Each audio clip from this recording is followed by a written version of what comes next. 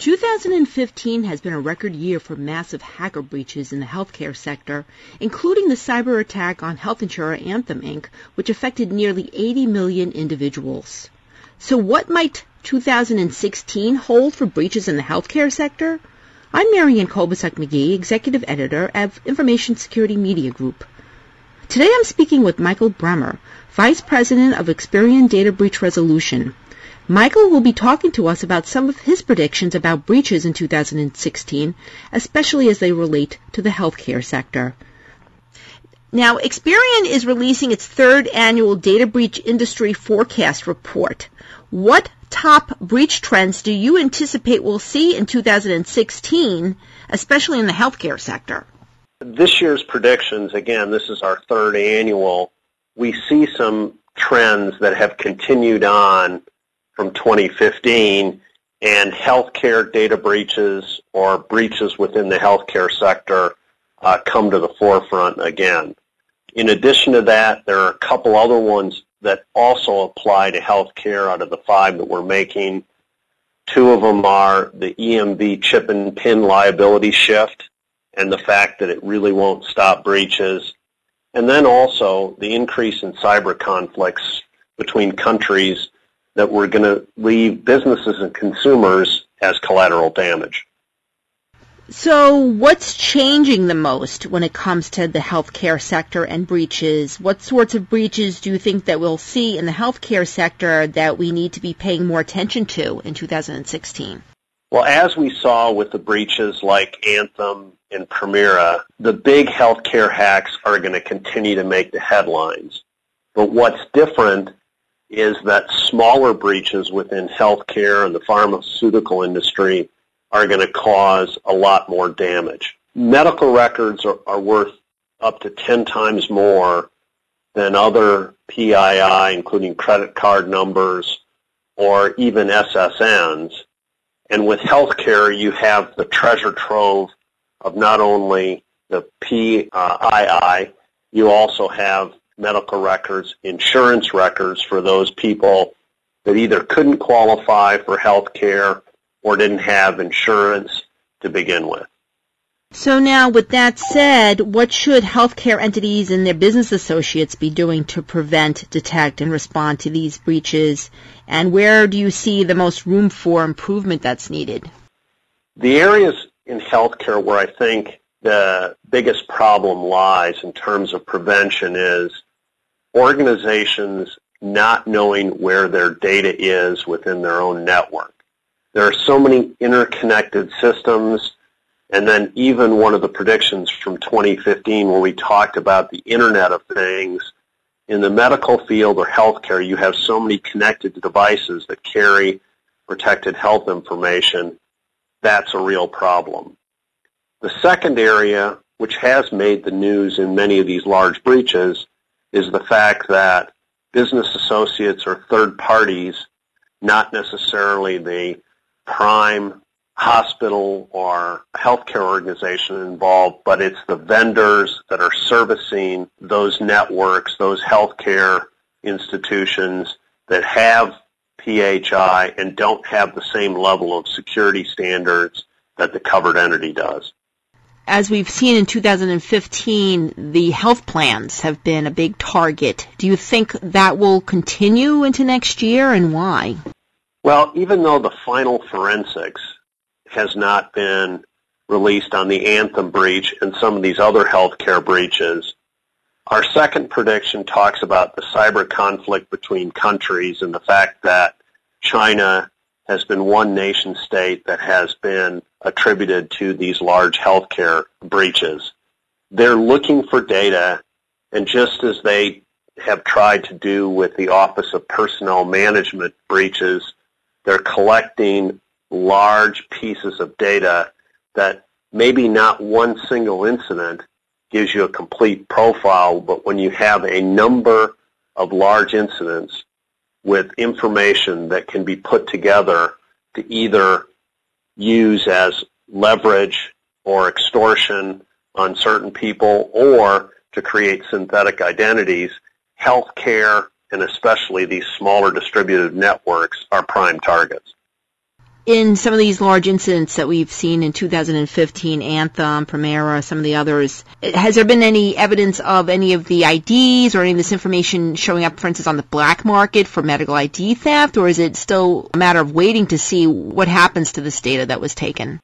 In many of the breaches that we've discussed, Marianne, there hasn't been a direct dump of that data onto the dark web to be used for financial gain.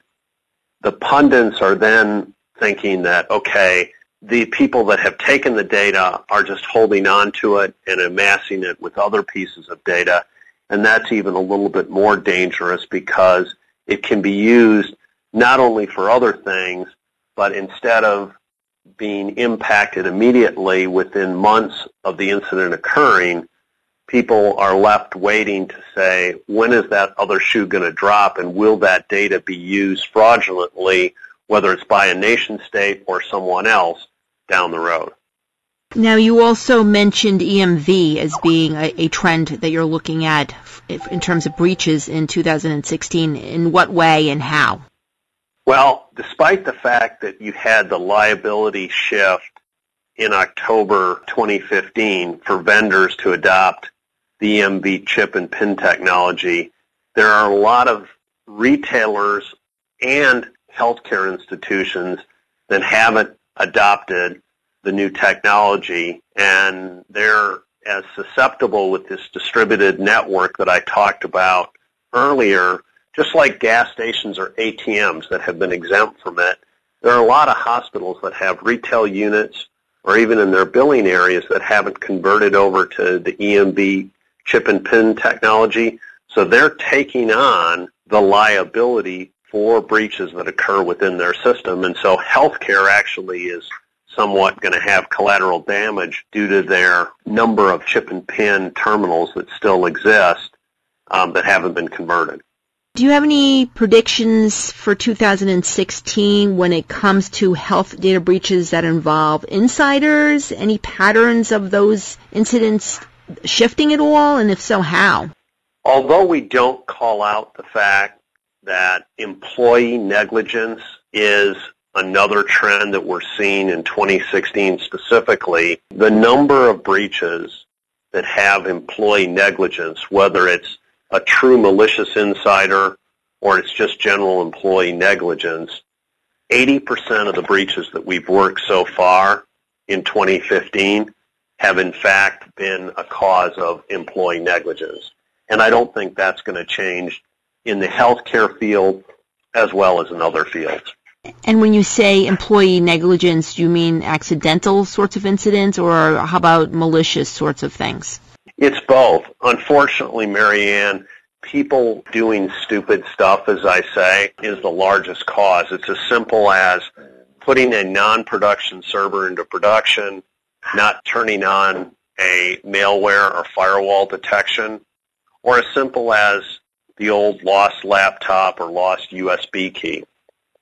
So, Mike, with all this said, any advice for the healthcare sector to better prepare for the breach trends that you're predicting for 2016? What should they be doing that they're not doing now or could be doing better? Well, we saw from a separate preparedness study that we did with the Ponemon Institute, only about 33% of organizations are focused on increased employee privacy and security training that's job specific. I really think the area where most organizations, especially healthcare, are not committing enough resources is to the regular employee training, and it means it starts at the board level. It has to be a priority, and it has to cascade itself down not only through the covered entity organization, but also through the business associates, because their level of security and privacy awareness is just as important as with the covered entity. So that's number one. Number two, I think there are going to be new threats within organizations. You mentioned some of the malicious insiders, and there's more of that. We're also thinking that there's going to be more hacktivism, which is an outside threat, but the healthcare industry will not be unnoticed when it comes to some of the activity that we may see in 2016. Michael, also what we saw in 2015 was some of these large hacker attacks were incidents that happened maybe months, in some cases a year or more before they were actually discovered. So a 2015 breach might have been actually like a 2014 breach. Do you think there'll be a lot of those sorts of breaches that will be discovered in 2016? Things that have maybe going on right now that are not discovered for months? And why? And what can organizations do to be more on the ball to detect these incidents faster? In the latest survey that I saw from Mandiant, they said that the average time to detection of the data breach across all industries had dropped from about 229 days to just over 200 days. But that still means that you're going almost 3/4 of a year without detecting breaches, and we're seeing incidents that we're actually working right now that have not become public, that fall into that category, that actually had a start in late 2014 and early 2015. So I don't think that trend is going to change. The thing that probably helps the most in detecting breaches earlier is having a plan in place and making sure that not only you have the protocols, but also the systems that you can detect things as early to be able to shut them down. But I don't see that trend changing much in 2016. Thanks, Michael. I've been speaking to Michael Bremer of Experian Data Breach Resolution. I'm Marian Kolbasuk-McGee of Information Security Media Group. Thanks for listening.